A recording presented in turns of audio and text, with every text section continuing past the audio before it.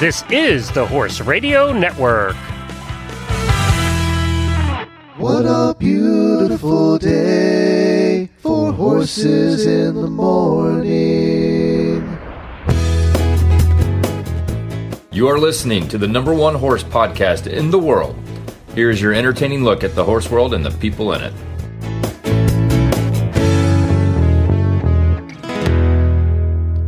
This is Coach Jen from Ocala, Florida.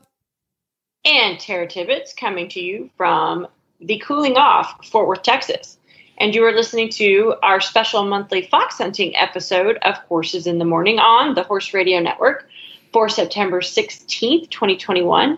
And this is episode 2768. Good morning, Horse World.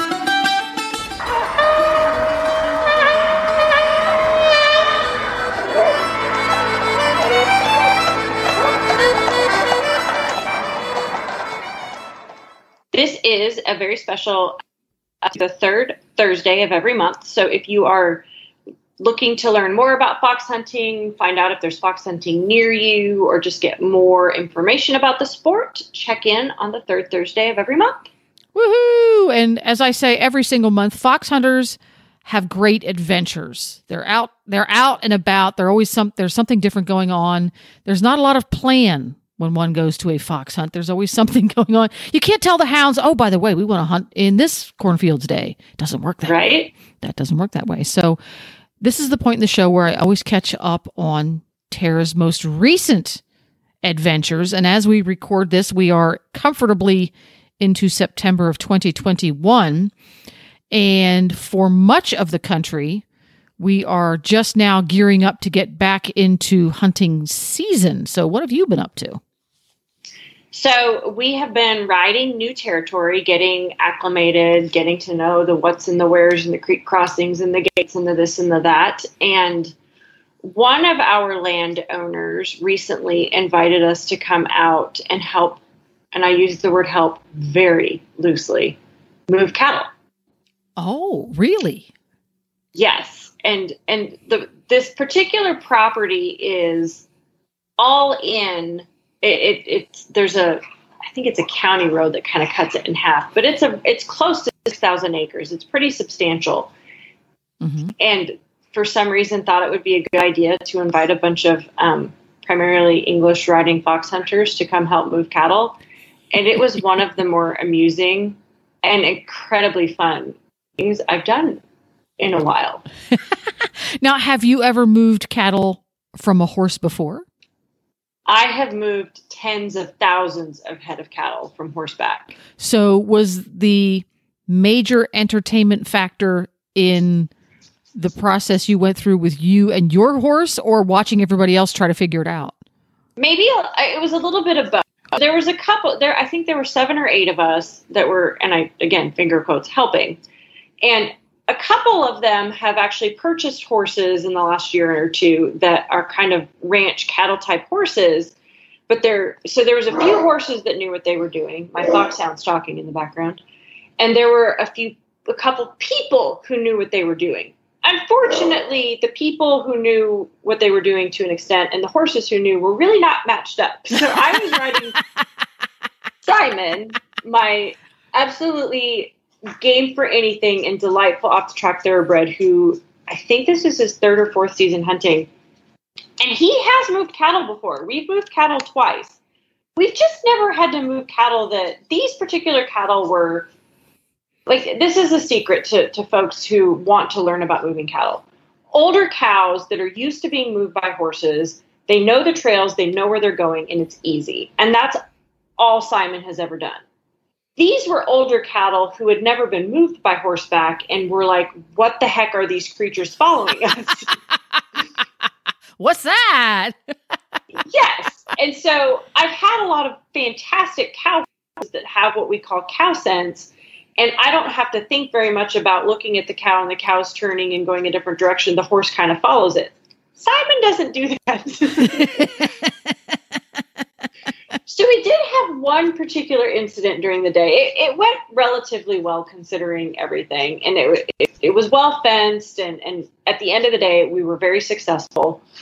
But there was one point in time where we had the cattle, and it was a couple hundred head, and we had them in a small area, and we were hoping to get them through a gate that was it led them down what was basically an alley of fence to go to where we needed them to go, which would make it a little bit easier. However, they'd never done it before, which makes it harder and all those other things. Anyway, so I'm trying to make Simon be kind of a cutting horse.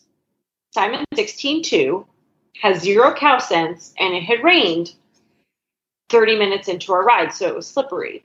So I was asking him to go left, and then I asked him to go right, and then I asked him to go left again, and his feet just said no, and we all went down together. Oh, no.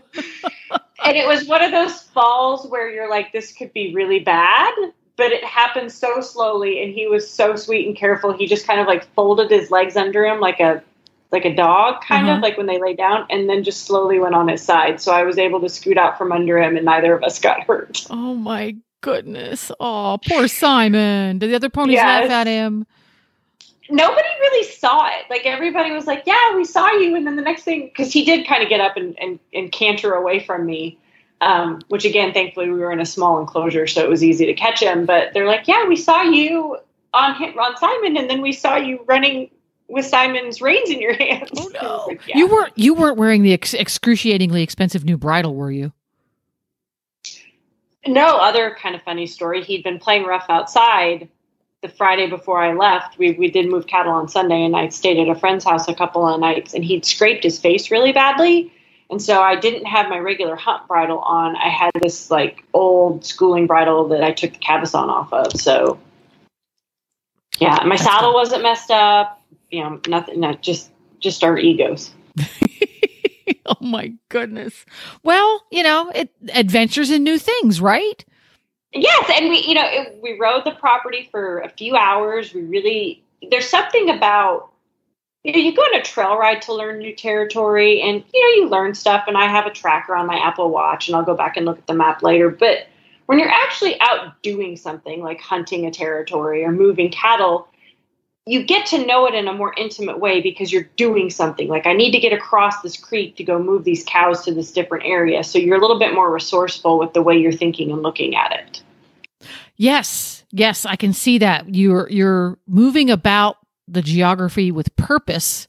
So you're really learning the geography of how the different parts of the property relate to each other, how this hill relates to that gate, and how that stream crossing relates to that cover, etc.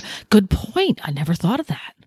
Well, and especially most of us who rode along that day were, we ride as staff, so ride as whips or lead a field. And so those are the people who are out who have to know, if we need to go after a hound and turn a hound, we have to know, because this particular property's got some pretty deep creek crevices that you can't just jump across. Like, you've got to find a decent crossing. So it was great for that. And it's a new territory, so definitely educational. Yay. Well, I'm looking forward to hearing about the first time that territory is officially hunted with the hounds and the staff and the field. Yes, me too. Yay. And speaking of hounds and staff and field, all official terms we use in the sport, what is our term of the month? So our term of the month is moderately redundant, but not. So the term of the month is autumn hunting. And previously, a couple years ago, Emily and I did the term cubbing, which cubbing is becoming a more antiquated term for what is now referred to as autumn hunting, which is pretty self-explanatory. It's hunting in the fall. And so cubbing was talking more about young hounds and young quarry, which, we're trying to take, a lot of hunts are doing drag hunts, and the focus is not on, catching something. It's more on the sport of hunting and pursuing, and that's kind of it. Mm-hmm. So autumn hunting is, like I said, autumn hunting, and it's my personal favorite because it's when we get to wear our fantastically beautiful tweed coats and brown tall boots and brown helmets and the more what is considered informal hunting attire. And it's when the young hounds go out. It's a great time to introduce a new horse to hunting, or if you're new to hunting yourself, it's a great time to go out because the field tends to be smaller. It's less formal, like really in every way it's less formal. So there's more, so I'm more forgiving, I guess, in terms of getting the horse used to stuff. And you're going to be dealing with young hounds who are learning from older hounds, and you don't have to braid. You don't have to be quite as fancy with your turnout. Even though I think the tweeds and the autumn colors are beautiful. And a lot of the hunts that are pretty active in autumn hunting, it can be difficult in Texas because it's so hot, but they'll go out super early in the morning because scent is better before the heat and the sun rises. So that's when a lot of hunts are going out at 6:37, 8 o'clock in the morning. Whereas during formal season, they're going to be going out more like 9, 10, or 11, depending on where they are in the United States. And that's something that, again, the United States, really huge place. Everything is different in different parts of the country, where the time of day the hunt goes out not only varies seasonally, it varies geographically too. Like up in Massachusetts, we would hunt in the afternoons. Right. We would go out at 3 p.m. certain parts of the year.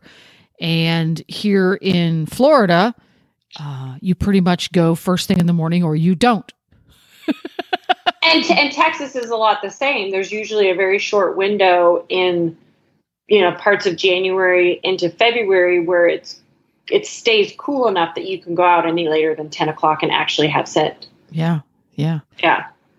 So autumn hunting is the term now used for sport that happens in the autumn of the year. Yep. There we go. Good. And it's also, you think about, this is the time when new huntsmen are having their first hunts and getting to know the pack of hounds. It's, new staff maybe learning their job. So it's kind of like the spring almost of fox hunting in a way, because it's when the newness is really is. I think that's a good way to explain it. It's the springtime. It's the same as spring horse shows would be in your typical horse show season. If you were hunting or if you were showing at local and regional shows, it's like the springtime season. Yeah. Yep. Yeah, perfect. Yeah, so if anyone who's listening is contemplating going hunting, this is a really fantastic time to go. And I think one of the scarier things for people who start fox hunting is they're concerned about having the right things to wear and tack and all that.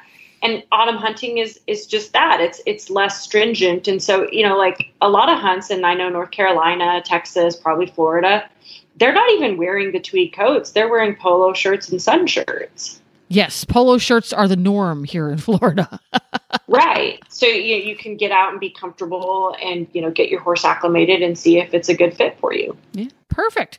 Well, we talked all about autumn hunting, all about interesting adventures most recently in Tara's life. Now it's time to talk about the Masters of Foxhounds Association, because they're the folks who sponsor this. Yes, and I do have some fun and exciting things to share. We have a guest on today who is in the most recent newsletter for the MFHA that will come to all MFHA members' inboxes tomorrow.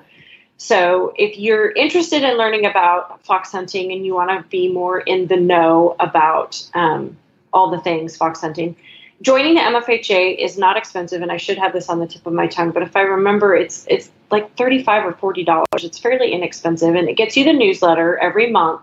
And then you get 2 paper copies of the magazine, which is called Coverside. And so Mia and Britta are on the podcast today, and there's a delightful article about them in the newsletter with some fun pictures.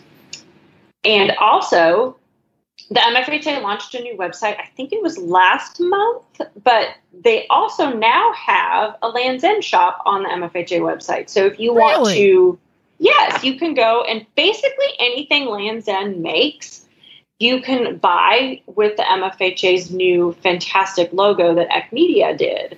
So if you just go to mfha.org or mfha.com, I think that both of those websites will get you to their site. You can get all the exciting MFHA gear.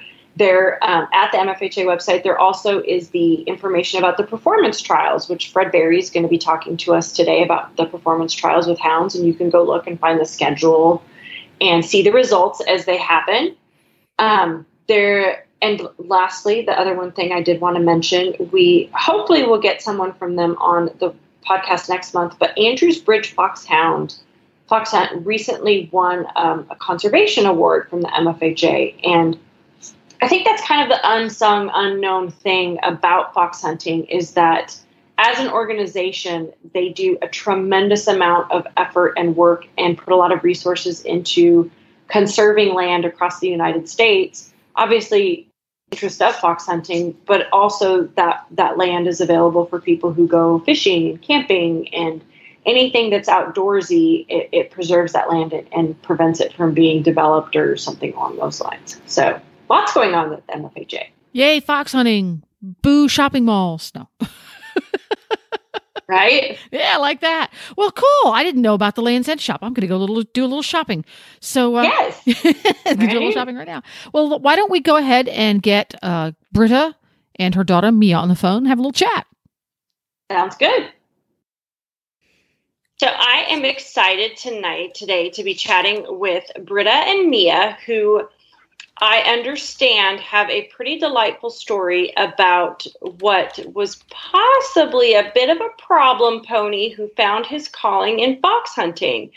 And there's an article coming out, I know, in the MFHA newsletter about Mia and her pony, but only members of the MFHA get the newsletter. So I'm excited to share this story with our broader listening audience, which will hopefully encourage folks to join the MFHA and get the newsletter. But let's start out with, if Mia, you would tell us how this pony was acquired and what is his or her name. So Kismet was a nurse mare foal from Kentucky, and my mother named him Kismet, and it just seemed to work perfectly ever since. So how long have you had Kismet? He is 6 now, and we've had him since he was 3 months old.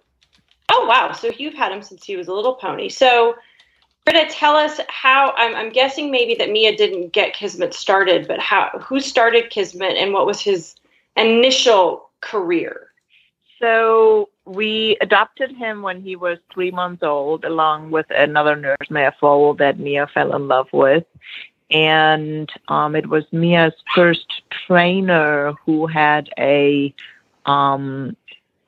rescue organization, 11th Hour Foal Haven. And she is the one who started him when he was 2.5, along with the other horse that was a little bit younger. And he was always a handful on the ground. He is somewhat dominant, and we've always, since he didn't have a mother to keep him in check, we've always kept a watch on it and really established good boundaries. But he is one that will always push the boundaries. Of course. So Mia wasn't really excited, but since her other horse was injured, she started working with him and had a friend of ours who gave her lessons. And it took quite some time for Mia to become comfortable with him, just because he was such a challenge. So Mia, tell us about the first time you took Kismet fox hunting. The first time we went third flight, it was a very interesting experience, to say the least. He immediately enjoyed seeing the hounds and watching everything go off. About an hour through, we had to cross a pretty steep bank into a stream. He was a little unsure at first, and he jumped into a hole, and we both fell completely underwater. We were soaked. My saddle, everything was soaked. And oh, my gosh. It was pretty gosh. cold out that day. But I hopped back on. And we continued, and he was happy to keep going. He wasn't injured. And ever since that, he's been picture perfect out hunting. So how many seasons have you hunted Kismet now? This will be his second season. He immediately, after I took him out one more time at third flight, and he immediately moved up to second flight. And once he was jumping everything in second flight, we took him out in first, and he loves it. Fabulous. So is he your only horse or pony slot that you hunt? He is. My paint, I do the meter 10 jumpers with, and as much as my mom would like me to take him out hunting, he's very sensitive and anxious. Yeah. But I'm hoping to take my other nurse mare foal out hunting this year. So is hunting then Kismet's only job, or do you do other things with him since he's made his calling? He's pretty much an all-around pony. I do a bit of eventing with him, and I will do some jumpers with him too. He recently did a few hunter classes. So very he's nice. Pretty much an all-around pony. And you have, I read in the newsletter, you ride with a pretty fun trainer. I do. I ride with Lainey Ashker. She is a 5-star eventer. She really helped me overcome a few challenges with Kismet and all of my horses. She's super encouraging and just the right amount of tough. I really love training with her.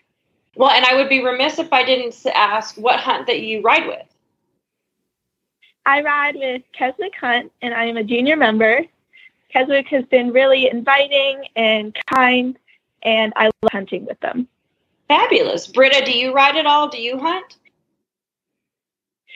So I have taken a break from riding because unfortunately I lost my old mare who was a fox hunter all her life.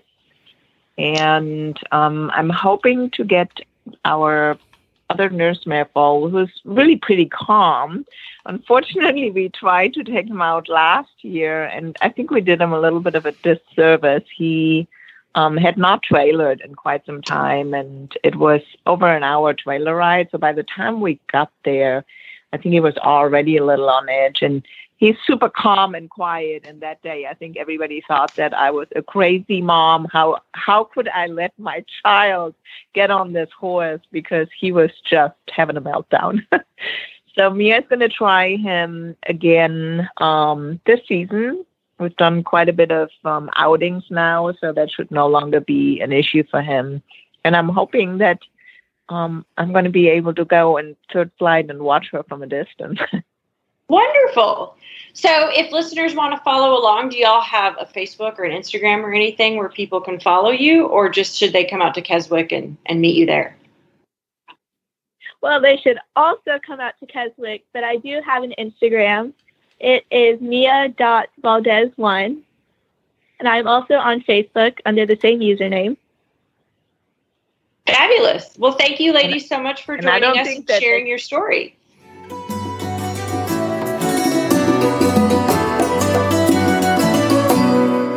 And it looks like our next guest is already waiting in the wings. Go for it, Tara.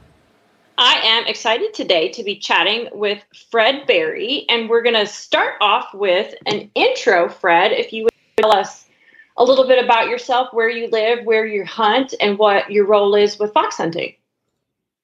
Okay. All right, Tara. Thanks for having me on. This is my very first podcast, so wish me luck. I am the huntsman and one of the joint masters of the Sedgefield hunt in the Piedmont of North Carolina. The main city near us is Greensboro. Okay. I've been the huntsman for maybe 33 or 34 years, depending on how you count them. I've been a joint master a fair bit of that time. This is my last year's huntsman. I'm a lame duck huntsman for the Sedgefield hunt this year. So have all of those 30-some years of being a huntsman been with Sedgefield? Yep. I was raised impressive. here. My side job is as a lawyer, and when I was in college and law school, the hunt needed a kennel person, and so I came on working with a famous huntsman, Ian Milne, Yes. and Yeah, there's the Ian Milne Award in American fox hunting. It's the Heisman Trophy for fox hunting. It's a lifetime achievement award. So for me personally, to have understudied with Ian was a great gift of mine. And gosh, the hunt was paying great wages. They started me off at $25 a week and then felt guilty and moved it up to $40 a week. Oh, wow. Yeah, but I got hooked on fox hunting and fox hunted through college and law school. And while I missed a lot of the social in college and law school because of my dedication to being in the woods, I gained a lot. And it's provided a wonderful life for me and my wife. Well, I will say, as someone who did participate in all the fun in college, I think it might have been better if I'd been fox hunting instead. I don't know. It's all good. So, it's all good. One thing, I mean, and the what we're going to talk about today is performance trials. Before we go there, I just kind of talking about your role with Sedgefield and how this is your final year as a huntsman. One of the things that is a challenge that faces hunts around the United States is longevity. And so are you training your huntsman replacement, or are you recruiting that person right now, or what does that look like? Yeah, I've raised her. And by that, I mean, there's a wonderful young woman. I guess she's knocking on towards 30, so maybe she's not as young as I think she is.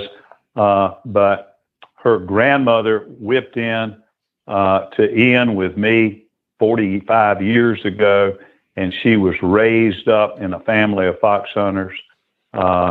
And she's come to like it. She and her husband Clint are raising two wonderful little children, and they're going to move the kennel up to their place and have a neat life of country sports. And we're so blessed to have her, and it addresses the continuity problem that you were raising. Not a lot of hunts have had a huntsman 35 years, and if we keep going, I'll bet you Randall will be good for 20 or 30 years. Well, and if she's got young kids growing up with the hunt, that bodes even better for longevity. So that's wonderful. Yeah, it really is. So what we really wanted to talk about today, and this is something that, like I said, I've hunted for, I think this is my 11th or 12th season going into, and where I live in Texas, performance trials are not really a thing. I was first introduced to them in Nebraska in the fall of 2019, and I met Up Wilson and a number of other folks there who were pretty involved in performance trials. But if you could start by just kind of, because my understanding from Mr. Barclay, the director of hunting for the MFHA, is you're kind of spearheading the performance trials this year, and it's a series or so to speak.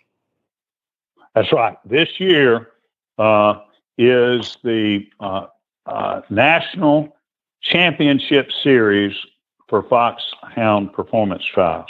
And come March, we'll have the National Championship in Hoffman, North Carolina. But between now and March, there are 8 or 9 regional performance trials, which are qualifiers. And the hounds that rank in the top 10 of each trial qualify for the national championship.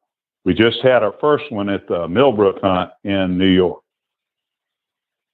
And so what does a performance trial look like?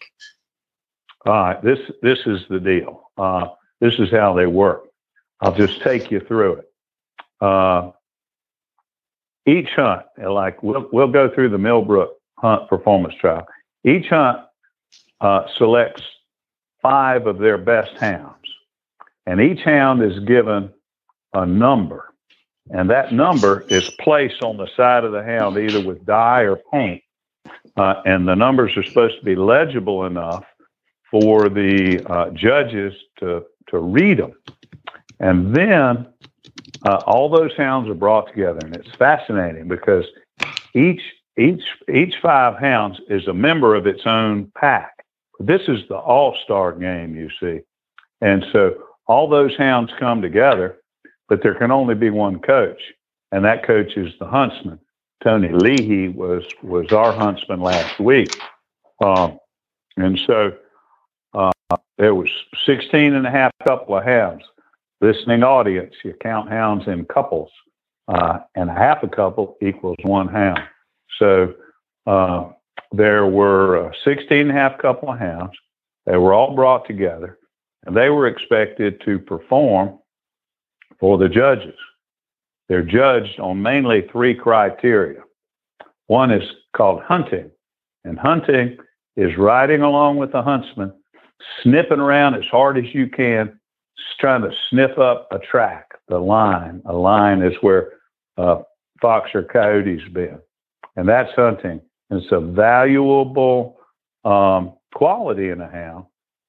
And those hounds get scores, and the judges are riding around with recorders, and they're going to see number 19 hunting, and they're going to say 805, 19 hunting, and that's going to entitle that 19 hound to a score. Then, if I'm going too fast, you want to interrupt me, holler. Okay. I'll tell you how it works. Then the other feature, the next feature is trailing. And trailing is when a hound finds a line and it opens, and it's the first hound to speak. That's called opening.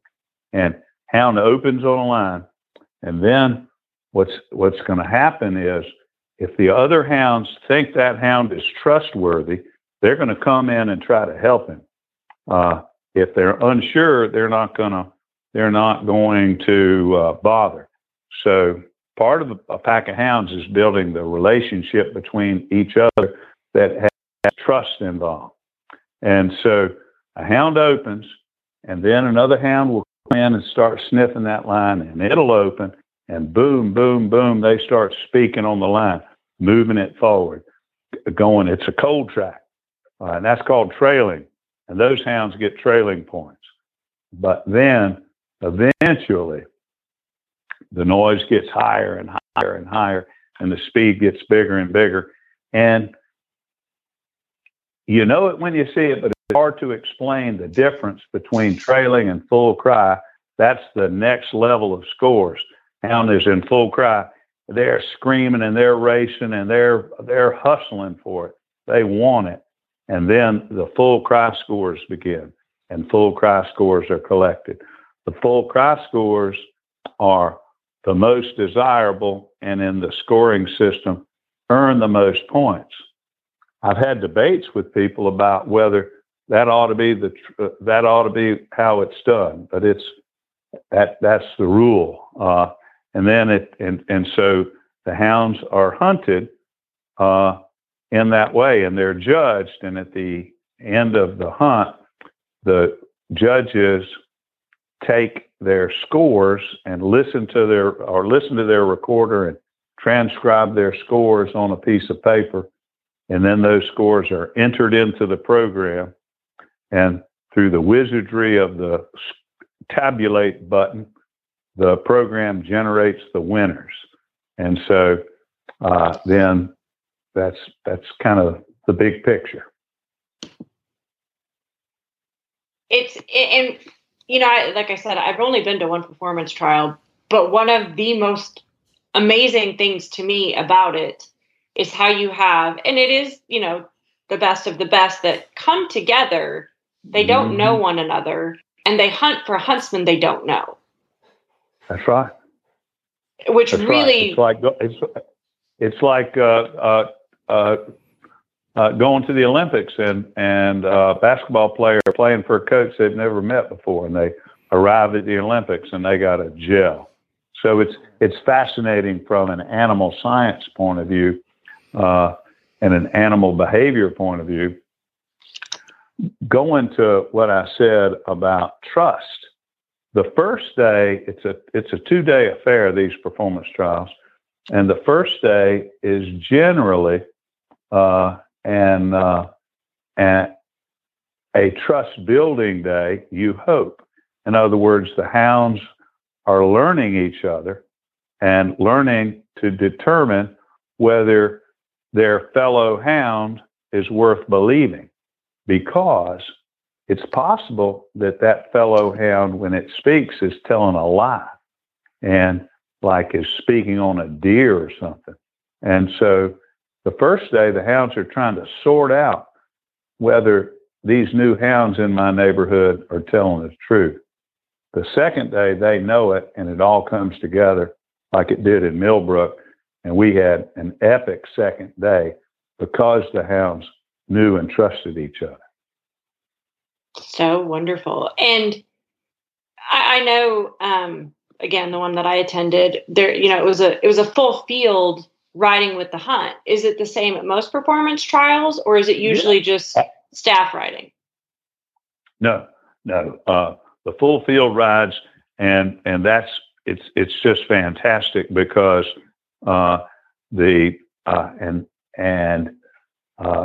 members from each competing hunt will be in the field. Guests will be in the field knowing, this might be some good sport. I want to get a piece of that. It's like the stadium getting packed on Sunday afternoon. The people that care, that are aficionados of the sport, they want to see this because it's darn fun and quite exciting.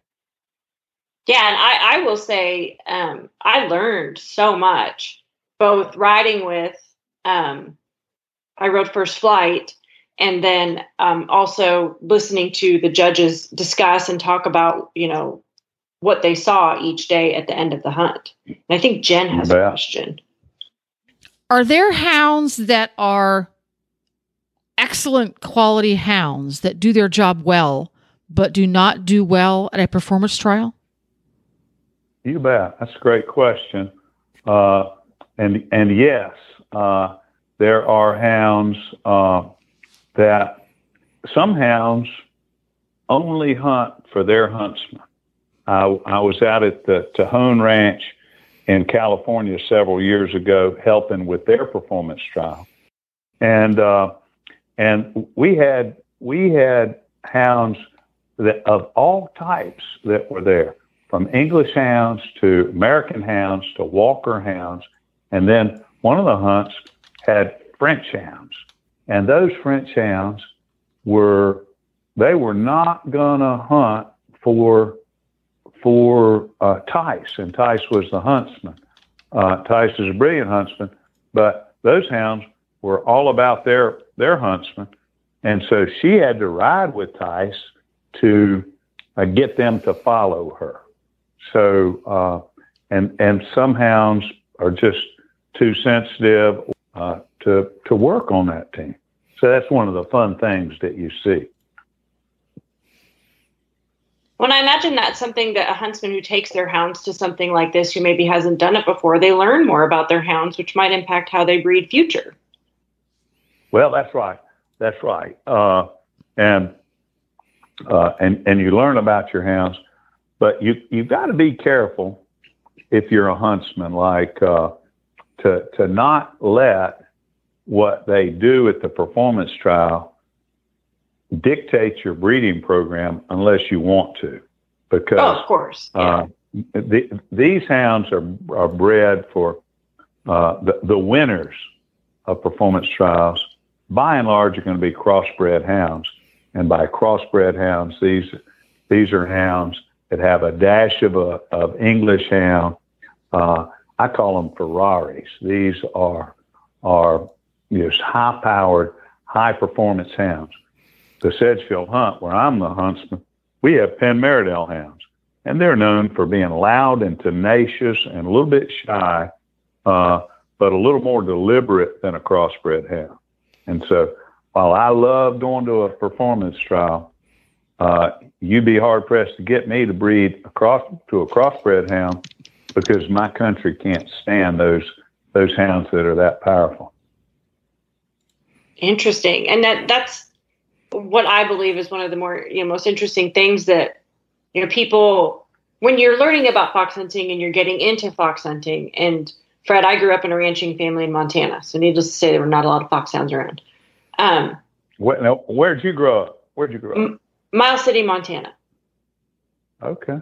Which ironically, they do a big fox hunting event there every year now, which is a whole separate conversation. But anyways, it's fascinating to me. That's with the. Go ahead. That's with the bucking horse sale at Miles City. Yep. Yeah, yes. Y'all. You need to do a podcast on that. Oh, we have. Don't worry. My dad ran the bucking horse sale for 20 years. Oh, really? Oh, but boy.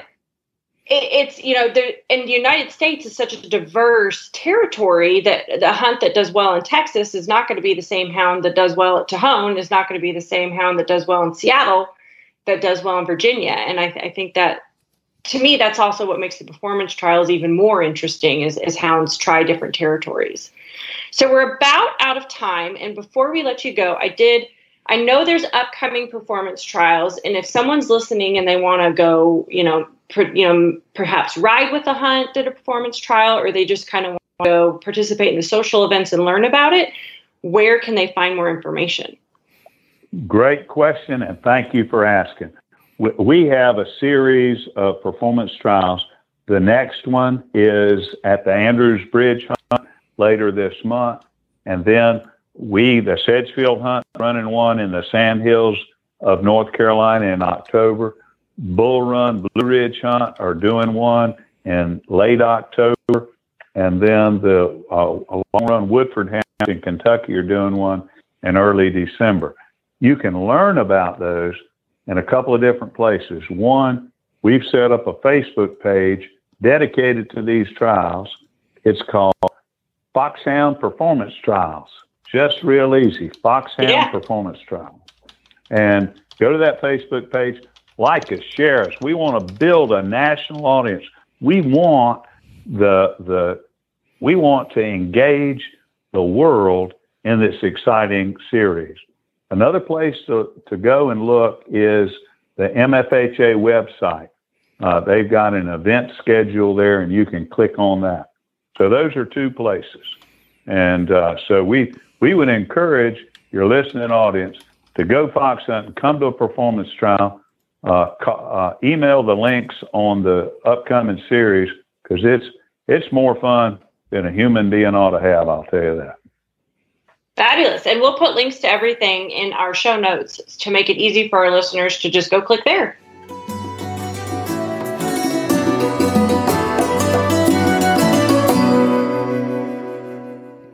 Well, what a lovely chat we had with Fred. I love the Mid-Atlantic accents. I'm sorry, it's super visual, but it's so fun. Oh, 100%. Yes. And I really didn't know that much about Sedgefield Hunt, so that was fun to learn more about that as well as the performance trials. It was. I'm going to check one of those out if any of them come to our area. And thanks for listening to this episode overall. As Tara alluded to earlier, that she is here on the third Thursday of each and every month, where we get to geek out on all things fox hunting. If you're curious about fox hunting and have topics or you want us to cover or questions you want asked about fox hunting, you can drop me an email, Jennifer@horseradionetwork.com, and we'll see if we can't squeeze it in. And Tara, she can be found on Instagram. She is TN Tibbets with 2 T's at the end. And for a link for today's show, go to horsesinthemorning.com, the episode for the 16th of September, 2021. You can follow us on Facebook. Just search for Horses in the Morning on Facebook. We're the official page. And if you haven't done so already, download the free Horse Radio Network app for your iPhone or your Android. It's easy to use. You can choose as many of the different shows on the Horse Radio Network as you want to be automatically downloaded to your phone. And thanks to our sponsors. And who are they? The Masters of Foxhounds Association. Dun, dun, dun. If you have a business that would appeal to horse folks and fox hunters that would like to help support this program as well, we do have ads available. Drop me a line, Jennifer@horseradionetwork.com. You never know, right? Absolutely. And I will say, I think I've listened now for 5 or so years to the Horse Radio Network episodes or podcasts. Listeners buy what people talk about on these podcasts. Yes, I'm going to go shopping at Land's End via MFHA.com right now. Yep. All right. Well, good night. Good night.